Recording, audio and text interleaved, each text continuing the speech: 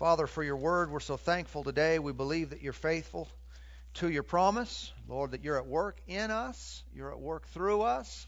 We ask tonight that our minds would be enlightened, the eyes of our understanding would be opened and enlightened to see and know all that you've done for us and all that you are to us.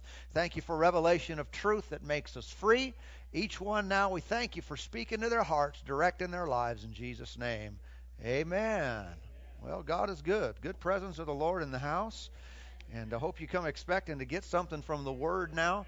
And remember, the Proverbs says it's life to those who find it, and health to all of our flesh. And so we started a series a few weeks ago called The Rules of Grace. And anybody ready for some more of that? Have I killed any sacred cows yet? Hopefully I have.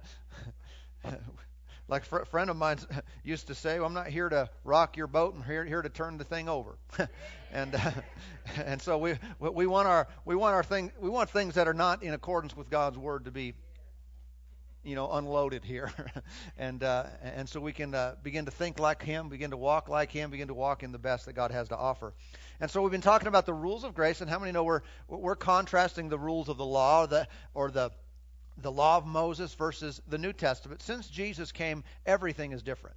It really is. And too many Christians today are relating to God the same way they did under the Old Testament, the Old Covenant laws. And that's to be regretted, because it really robs people of the freedom that they're supposed to have in Christ. Okay? This is an amazing life that we've been given the opportunity to live. And I want us to take full advantage of it, not be limited or be hindered. I mean, if you can't identify changes in your life since the time you were born again until now, and I mean changes other than the fact that you have confidence of eternity, you have assurance of heaven when you die. If there are not other changes, you're not doing it right. Could be you're still operating by the old rules, and that's why we've got to have a renewing of the mind so we start functioning in this amazing grace, right? And praise God. Ephesians chapter 2, let's read verse 8. Says, "For by grace you have been saved through faith, and that not of yourselves. It is the gift of God, not of works, lest anyone should boast."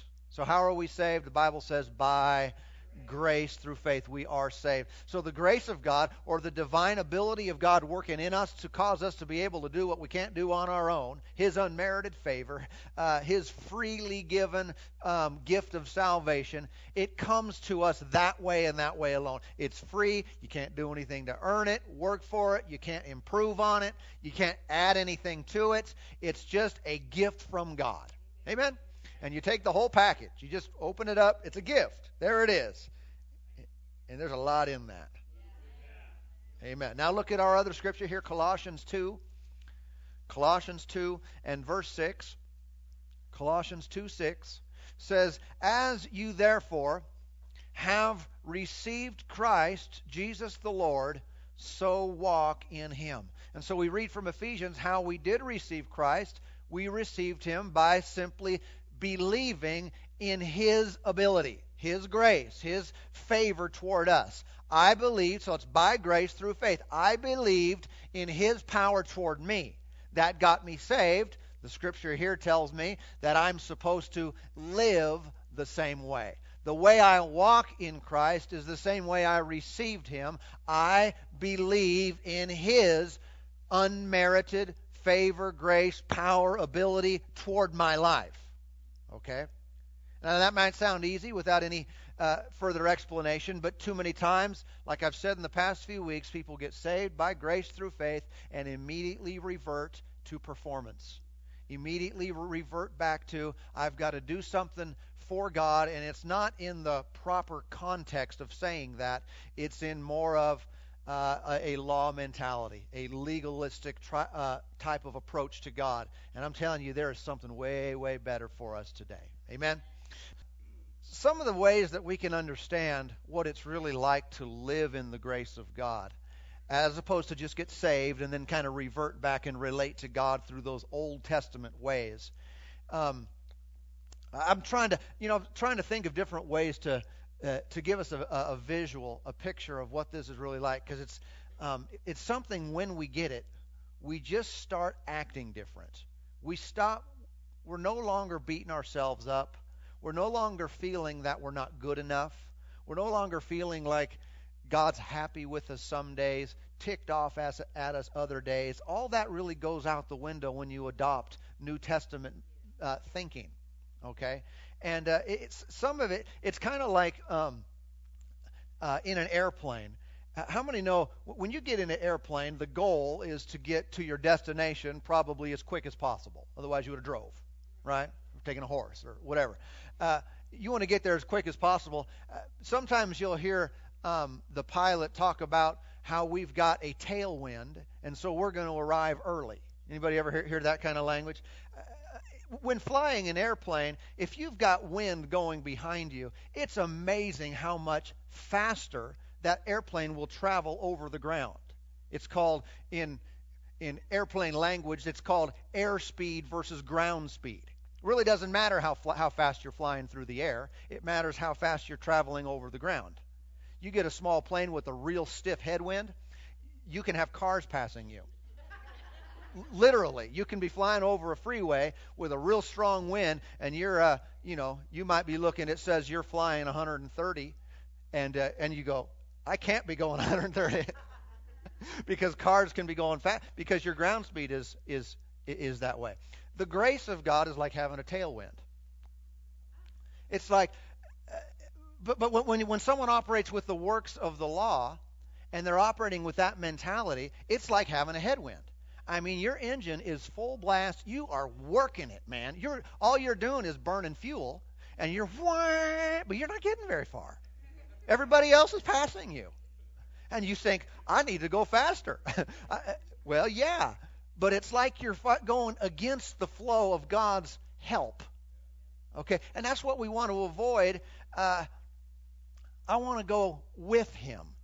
I want to be going with His help. I want to get that tailwind. There's actually something in aeronautics called the region of reverse command.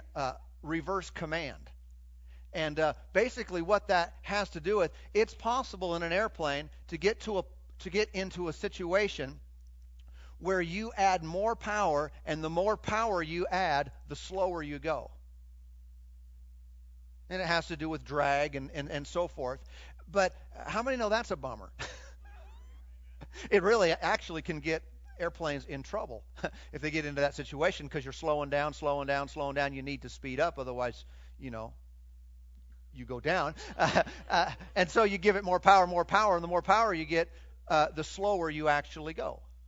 All right? I think Christianity sometimes is working that way for people.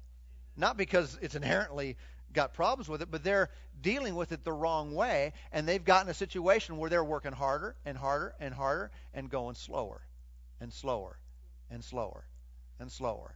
And we've got to get out of that situation. Amen. I was thinking about some of the natural things that people struggle with today, and I don't know if you've ever been on a diet.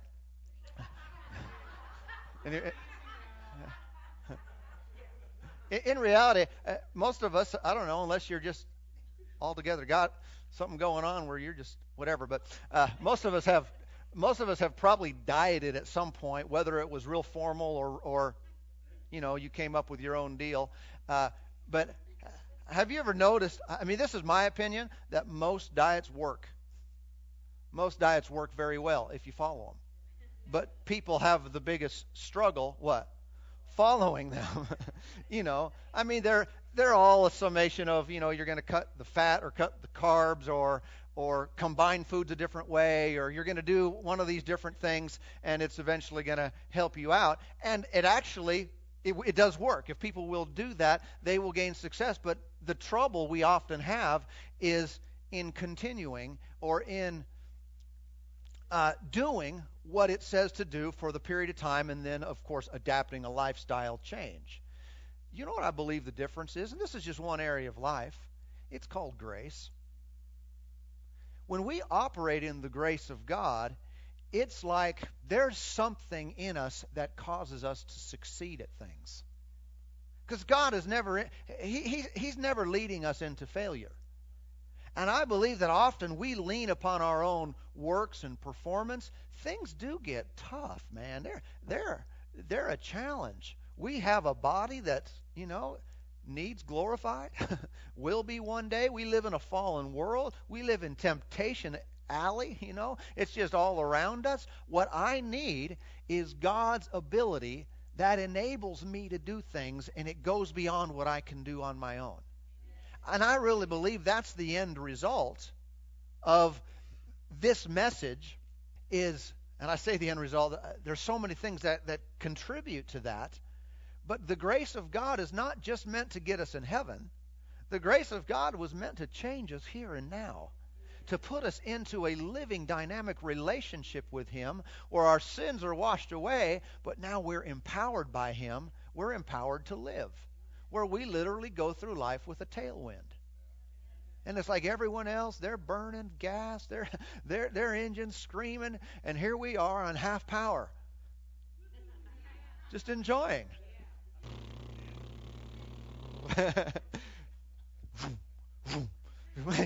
You're passing people up. And what is going on with you? It's almost like God likes you more than me. Seems like it, huh? I'd think so too, but I know in the Word He loves everybody. He's no respecter of persons, but yeah, it sure seems like it. So what are you going to do? Enjoy. Keep thanking Him. Amen. All that does is make me say, thank you, Lord. You're so good to me. Praise God. But this is the ability of God. It's the grace of God. And so let's look over at Deuteronomy 28 here today. Deuteronomy 28. And let's again show you some more contrast of how things used to work and how they work today. Because I want to make sure that I am not approaching the Lord how things used to work. Okay? I want to get up to date. If you're still wearing those clothes from the 70s, it's time to update. What? They're back. Okay, the 90s? You're still wearing those 90s duds? It's time to update. People are looking at you funny, and they ought to be. Okay? Now, when it comes to the kingdom of God, more important, if we're still operating in Old Testament approach to God, as if I've never been born again, as if I'm just an old sinner saved by grace, which is the way much of the body of Christ relates to God, I am messing up this system. He does not want me to think of myself as a sinner who's just forgiven. He wants me to think of myself as a new creation in Christ. Literally forgiven. Changed by His power. I just like saying that. I could say that in every sermon. I could insert it in there. Oh, it's just good. And it's so necessary. Praise God. Deuteronomy 28 and verse 1, it says, now this is the old way, remember. It says, now it shall come to pass, if you diligently obey the voice of the Lord your God, to observe carefully all His commandments, which I command you today, that the Lord your God will set you high above all the nations of the earth, and all these blessings shall come upon you and overtake you. What's the next word? Because you obey the voice of the Lord your God. And then he lists all kinds of blessings. Why will those blessings come? Because you obey, and only if you obey, then you'll be blessed. Someone said that doesn't sound too bad. Well, let's go down to verse 15. Verse 15. Okay? It says, but it shall come to pass, if you do not obey the voice of the Lord your God, to observe carefully, what's that next word? All His commandments. Don't forget that one, by the way. Don't just say, oh yeah, I'm doing pretty good. No, it didn't say do pretty good. It said obey them all. Anybody ever done that?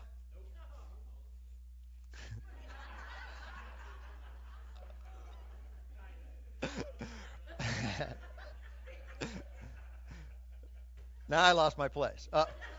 To observe carefully all His commandments and His statutes, which I command you today, that these, curses will come on you and overtake you. And then he lists lots of curses, which we're not going to read today. Okay? Notice the way that God related to people or how they could experience His blessing. If you do it all right, you get all the blessings. But if you don't do it all right, you get the curses. Amen. How many know most people relate to God that way today? They think if I do everything right, God will bless me. And if I blow it, I'm in trouble. Do you know the New Testament doesn't teach that? Let's go over to Ephesians. So the blessing of the Old Testament was basically based upon the performance of the people. If you perform right, you do get blessed. If you don't, you get cursed. But you know the New Testament doesn't teach that. In Ephesians chapter 1, verse 3, it says, "Blessed be the God and Father of our Lord Jesus Christ, who will bless you if you do everything right." Who will block those curses if you act perfect. No, let's read again. Who has blessed us with every spiritual blessing in the heavenly places in Christ. I want you to notice that language. Where does the blessing reside? In Christ. The blessing of God in the new covenant is not in me or in my obedience or performance of the commandments. The blessing is in Christ. Now look at Galatians 3. You're right there close, just to give you multiple witnesses on this same principle. Galatians 3, just back up. Galatians 3:14. It says, in verse 13, of course, how Christ has redeemed us from the curse. It says, that the blessing of Abraham might come on the Gentiles. What's that next line? In Christ Jesus, that we might receive the promise of the Spirit through faith. How does the blessing of Abraham come upon us? It says it's in Christ Jesus. Not that the blessing of Abraham would come upon you if you toe the line. The blessing of Abraham will come upon you if you read your Bible for at least an hour a day. The blessing of God will come upon you if you pray X number of minutes or hours every day. The blessing of God will come upon you if you give X number of dollars into the kingdom. The blessing of God will come upon you if you, whatever you want to say that we practice and participate in as Christians. There was no qualifier except that the blessing comes in Christ. See how that's totally different language than the Old Testament. There's no ifs about this one. It's not if you do this, then you'll be blessed. No, if you are in Christ, you get the blessing. I don't know about you, but I'm kind of happy about this. Another one, you don't need to turn there, but Romans 15:29, Paul said, "But I know that when I come to you, I shall come in the fullness of the blessing of the gospel of Christ." I want you to notice there's a connection, the blessing of the gospel of Christ. Inherent within the gospel is the blessing of God. His favor, His hand upon us to succeed and to be close with Him. It's inherently within the gospel. So I just need to receive the gospel and I receive the blessing of God. Let's go to another verse. Is this too many verses for you? All right. 1 Corinthians 15. 1 Corinthians 15. We value the Bible. Value the Word of God. All right. 1 Corinthians 15. And notice with me in verse 22. 15:22. It says, "For as in Adam all die." Everybody say in Adam. "Even so in Christ," say in Christ, "all shall be made alive." I want you to notice the two different terms here. People are either in Adam or they are in Christ. All right? If you're speaking naturally, naturally we're all in Adam as far as that goes, descendants. But spiritually speaking, all people of the earth are either in Adam or they are in Christ. All right? The way that God relates to us now is either we are in Adam or we are in Christ. Notice, not those who act like Adam and those who act like Christ. Even though the acting like Christ is a reflection of those who are in Christ, that's not the language used. It's not whether I'm doing everything or not doing everything, if I'm behaving perfectly. No, that was established long time ago that mankind was not going to behave right. And again, like we said before, that's the reason the law of Moses was given. The Old Testament, the Ten Commandments, was given so that mankind would know that they fall short of the glory of God and they need a Savior. Now, I've received the Savior, so now I'm in Christ and everything's different. Now the blessing is inherent.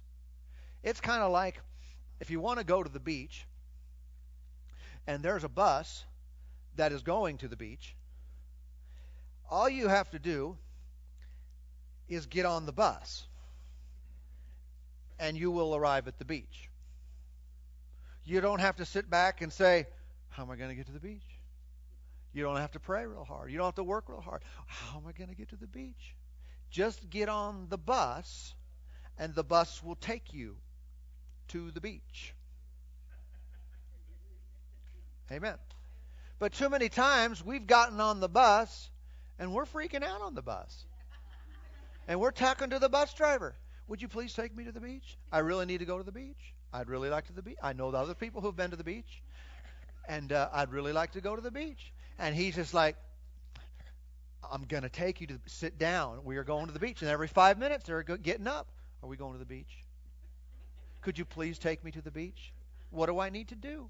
I mean, have I upset you in some way? Is there something else that needs to be done? Do you need more money? No. The bus driver says your fare was paid before you ever got on here. And we're trying to pay him more. Would you like me to sweep the aisle? Would you take me to the beach if I sweep the bus out? Can I help you out in any other way? And what's the bus driver saying? This bus, you saw it on the reader sign on the outside, beach. As long as you are on the bus, you will arrive at the beach. We need to find out where the bus is going. And how many know when we come to Jesus, this is the language now that the Bible uses. We are now in Christ. As long as I'm in Him, I don't have to do anything to try to make this work.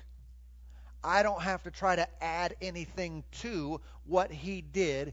Jesus has been raised from the dead. He has risen victorious over death, hell, and the grave. He is alive and triumphant. He said, all authority has been given to me in heaven and in earth. He said, I can go in His name.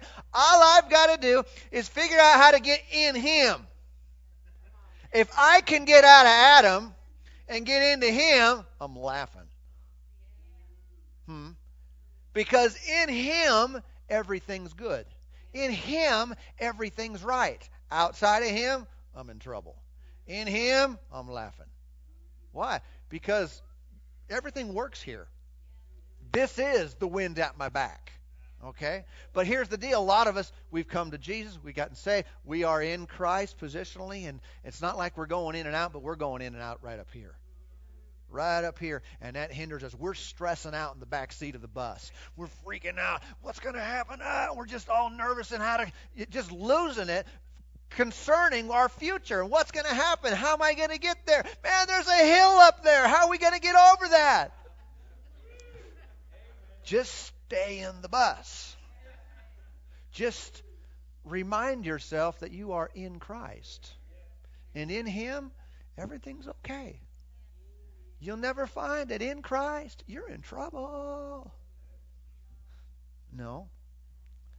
I don't have to work harder. I don't have to do anything else. I just need to know where I'm at. Let's go over to Galatians. Galatians chapter 3, and let's read verse 1 here. A lot of the whole book of Galatians is really about this very subject. Galatians 3 in verse 1, it says, "O foolish Galatians." My Bible puts an exclamation point there. Does your Bible? I have the New King James, and so I didn't probably read that correctly, but you can see what he probably said that with a little more. "O foolish Galatians, who has bewitched you that you should not obey the truth?" Someone says, "So you're saying we don't need to obey?" No. We need to obey the truth. People think obedience, all that, and whenever they think of the word obedience, it always goes back to Old Testament law and commands. No. Obedience is a New Testament word. What should we obey? How about this? The truth. I am obeying Him by staying on the bus. I am obeying Him by being mindful of who I am in Christ, not who I am outside of Him. Do you see how this is a big problem? Man, Christians are so often reminded again and again and again of who they are outside of Christ. They're told again and again and again how unworthy, how unholy, how whatever it is they are. And that's not true. Not in Christ it's not. And I don't know about you. I am in Him. I'm going to be in Him. I will forever be in Him. So why would I bother thinking about and meditating on all that I'm not? Why would I allow myself to meditate on failures and shortcomings and what I can't do? Because in Him, everything's good. I should focus my attention and my meditation on the finished work of what Jesus did for me and not on any area that I fall short. Amen. Okay. He said, "Before whose eyes Jesus Christ was clearly portrayed among you as crucified." Clearly portrayed, evidently, described and explained what He did. Let's see. Well, let's go on reading. Verse 2, "This only I would learn from you." In other words, we don't really say that too much. This only would I learn from you. He's like saying, come on, tell me. Did you receive the Spirit by the works of the law or by the hearing of faith? They knew they'd received the Spirit. They'd had an experience with God. They were baptized in the Spirit. He said, did you get that by obeying the commandments? Or did you get that by believing in Him obeying the commandments? Okay. Verse 3, "Are you so foolish, having begun in the Spirit, are you now made perfect by the flesh?" Notice that language. Begun in the Spirit, are you now made perfect by the flesh? This is the same mentality that exists today in many believers' lives. We began in the Spirit, we were changed, we were born again, thank you, Lord, but then we step out of that place in the flesh and start trying to perform for the Lord again. Start trying to just live by the works of the law. The Living Bible says it this way in verse 1. It says, "What magician has hypnotized you and cast an evil spell on you?" So he's saying, what in the world are you guys thinking of? Have you been hypnotized? Why are you acting this way? This is not only dumb, it's not right. Why would you want to go back under that? Why would you want to revert? You've been offered grace. Stay there. The New English Bible says it this way, "You stupid Galatians. You must have been bewitched." That's an interesting translation. In other words, Paul was not playing Mr. Nice Guy here. When he wrote this letter, sometimes people think it should always just be complimentary. Not when people are operating with law mentality. Sometimes you just got to say, that is stupid. That's what he did by inspiration of God. Would God ever use the word stupid? He did.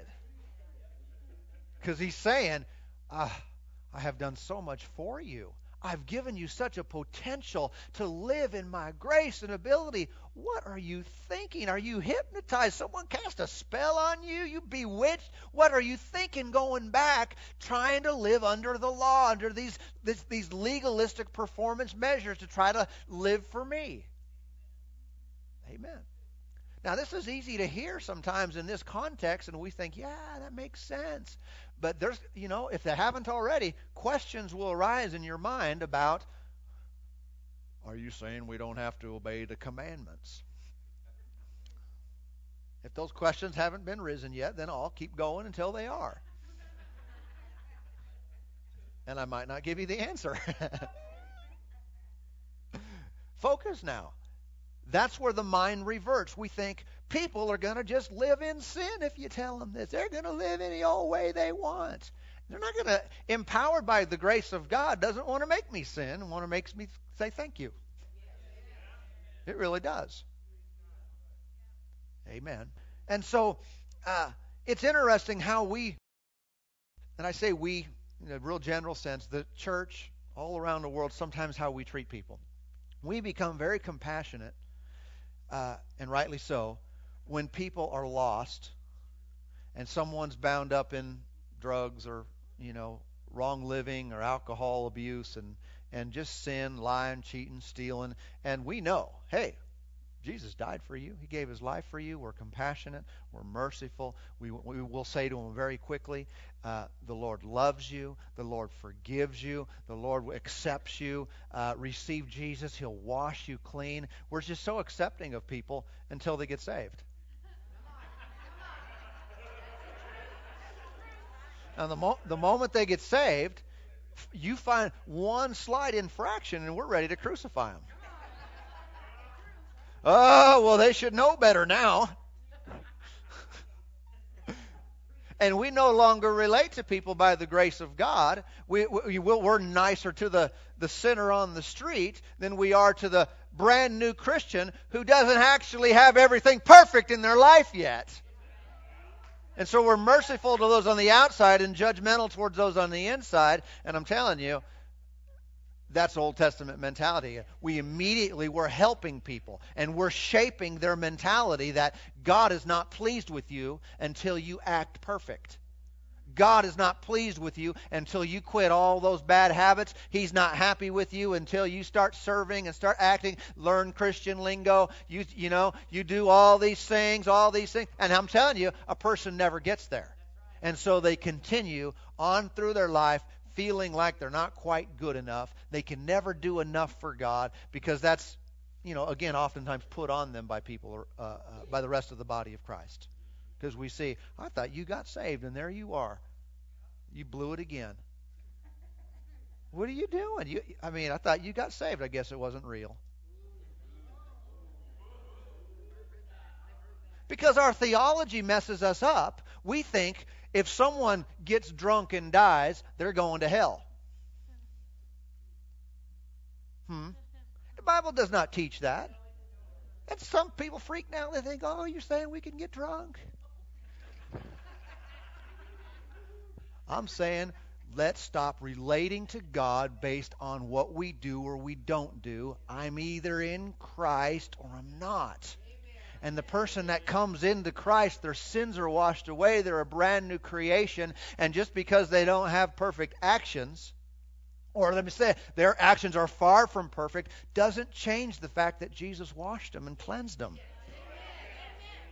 Amen. Amen. We do want to change our activity, don't we? But it's a different mentality. It's a different way. Amen. I don't need to get saved again. Can't. I need to have my mind renewed. I need to grow. Some people won't come to church because they think, I got this habit, I got this problem, I got these issues, and I do all this stuff and I feel bad about it. Well, listen, if you're not here, you're not hearing me, but if you're here and you ever feel that way, I can't go, my life's not good enough. I don't live like everyone else. Well, first of all, hopefully we're not all wearing our struggles on our sleeves every time we go out. We can't look around at each other and say, well, they probably don't ever struggle with anything. Well, you don't know that. Secondly, here's the deal. The Lord's not kicking you under the curb because you've got an area of your life that's not right, or 5 or 10 areas. Have you put your trust in Him to be the Savior of your life, to forgive you and wash you clean? He knows from a mental standpoint, from an action standpoint, you are a work in progress. But He also knows from an in Christ standpoint, you are a finished work. You're completed, and nothing else can be added to or taken away from your position in Christ. Just stay on the bus, man. Everything's working out here pretty well. You know, the Bible talks about the works of the law in the New Testament, but also speaks of works of faith. How many know they can look the same, but come from a totally different place? You've got a law mentality person. They're working hard. They're trying to get something from God. They're trying to earn their place, make God be happy with them. And you've got a person who's living in grace who is just doing it because they're thankful. They're saying, my life has changed and I want to serve somebody else. I want to live for God. I want to do things. And you look on the outside and you can't tell the difference. Okay? That's why we got to change things on the inside. And it changes our motivation. And there's a stark difference. One is the fruit of a person's relationship with God. The other is them trying to obtain a relationship with God. Amen. In closing here tonight, let me just share a few scriptures with you that I won't have you turn to. But this language is of great value. Like we've been using this term, in Christ. Other words are in Him, or through Him, or by Him. You'll find that language in the New Testament a great deal, especially some in the book of Acts, but then especially when you get into Romans on. You'll find that language scattered all over the place. That's because in this day, in our covenant, that is the focus. The focus is not what you are not, what you haven't done, what you don't know. No, the focus is on what Jesus did, who He is, what He has accomplished, and how that I'm in Him. I'm surrounded by, covered by.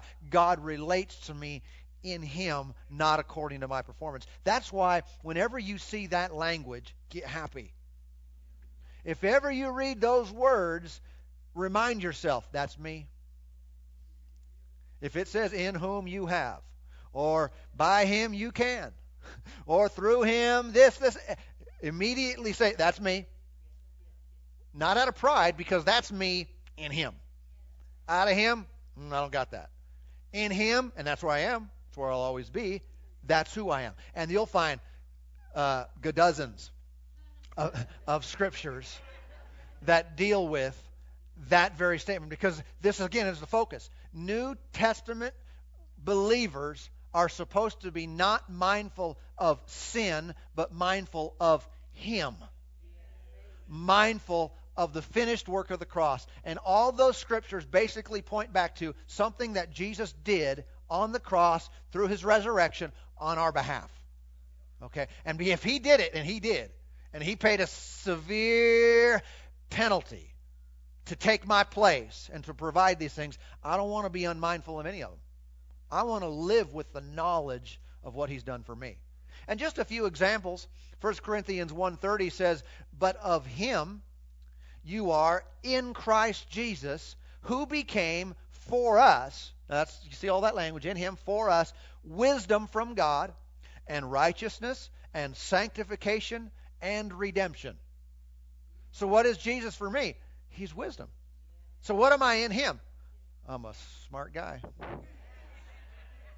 I have the wisdom of God in Christ. I have right standing with God. That means there's not anything between me and Him. We're just right. I'm right with God. I'm not trying to get right with Him. I'm not going to get right with God. Amen.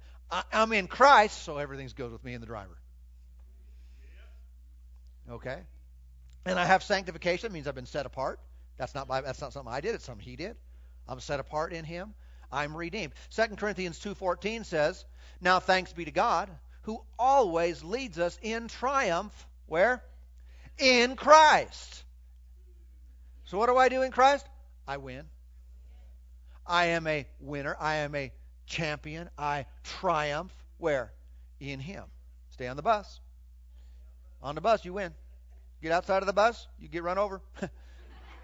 On the bus, you're good. Ephesians 2:13 says, "But now in Christ Jesus, you who were once far off have been brought near by the blood of Christ." How many know I'm not far from God? Someone said, "It seems like God's just so far away." He's not. He's not. If you're in Christ, you've been brought near. How many know Scripture says in another place in Ephesians 2 that we've been seated together in heavenly places with Christ? Seated where? Together. Jesus is sat down at the right hand of the Father. So positionally and spiritually, that's where I'm at. I'm not far from Him. I am right next to Him. The Lord and I, we are like this. Amen. The devil's over here. But me and the Lord, we're tight. We're tight. Say, what if you sin? He never told me I lose my seat if I blow it. And I know that's a hard thought for people. I mean, it doesn't matter if I sin. Sin is going to eat your lunch.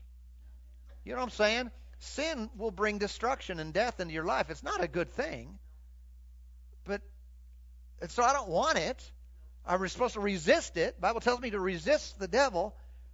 But never did the Lord say, if I blow it, I'm out. If I blow it, boom, you're out of here. You climb your way back up here when you're good and ready. No, I'm in Christ. I don't get kicked off the bus for blowing it. Let's see. Here's another one, Philemon 6. It says that the sharing of your faith may become effective by the acknowledgement of every good thing which is in you in Christ Jesus. What's my focus in the New Testament? I am to be mindful of and acknowledge not everything I'm not outside of Christ, everything I am in Christ. I should be reminded. If I read the New Testament, and if you're a Bible reader, I encourage you to be a Bible reader. That's why you spend a lot of time in the New Testament. You'll be reminded of this over and over and over. You'll be reminded over and over again what Jesus has done in you, what He has accomplished for you, what He has done on your behalf, and who you are today in Him. 2 Corinthians 1:20 says, "For all the promises of God in Him are yes, and in Him amen, to the glory of God through us." What do I have in Him? Everything God promised. Someone said, sometimes God says yes, sometimes He says no, and sometimes He says maybe so. No, He doesn't. In Him, I get a yes answer to every one of His promises. Amen. People are screaming outside the bus. I don't know what they're getting, but I'm inside. The driver, I know he and I are close. And whatever He's promised, He's already told me before I even asked, the answer is yes. Yes. Yes. Every time. That's Bible now. That's not religion talking. Religion will tell you, well, you never know what God's going to do. The Bible tells you He'll say yes every time in Christ. And then one more, Ephesians 3:12. It says, "In whom is Jesus, we have boldness and access with confidence through faith in Him." So I'm a real timid person and I'm real shy. Not in Him, you're not. In Him, you're bold. In Him, you are a confident person. And you come before God not feeling inferior, not feeling beat down, not feeling like there's something wrong. No, in Christ, I come before God and I feel clean, confident. I know He loves me. I know there's nothing in the way because, again, I'm in Christ. Amen. And that's the position I hold. In Him, you are. In Him, you have. In Him, you can do. In Him, you find your life. In Him is everything. Amen. And that's why the biggest difference between the way they related to God under that 2,000-year period of the law and the way we relate to Him now, the biggest difference is they were not in Christ and I am. And that changes everything. It changes everything. And to be mindful of this every single day, it changes everything. All of a sudden, I feel the wind. I'm starting to go a little bit faster here. Let's reduce power. Let's cruise a little bit here. I'm going just as fast. Now we're picking up speed. Amen. God's moving in my life. Oh, man, this is nice. I'm enjoying this. praise God, I'm going to start going to church because I want to now. Instead of I feel like a lousy person if I don't. Amen. Thank God. I tell you what, He wants to relate to us this way. Amen. I don't know if you've ever had a friend or someone that you wanted to be kind to and be nice to and be relationship with, but they just had such a low opinion of themselves, it hindered you from ever becoming close to them. They never trusted you. If you gave them a compliment, they thought, they're just saying that. They don't really mean it. They're just trying to be nice, but it's not really true.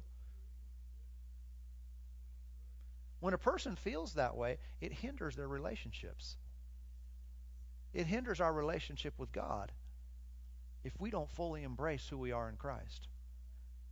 And literally, it can transform our thinking to where we start relating to Him on a whole new level. And I'm telling you what, we really enjoy Him and He enjoys us.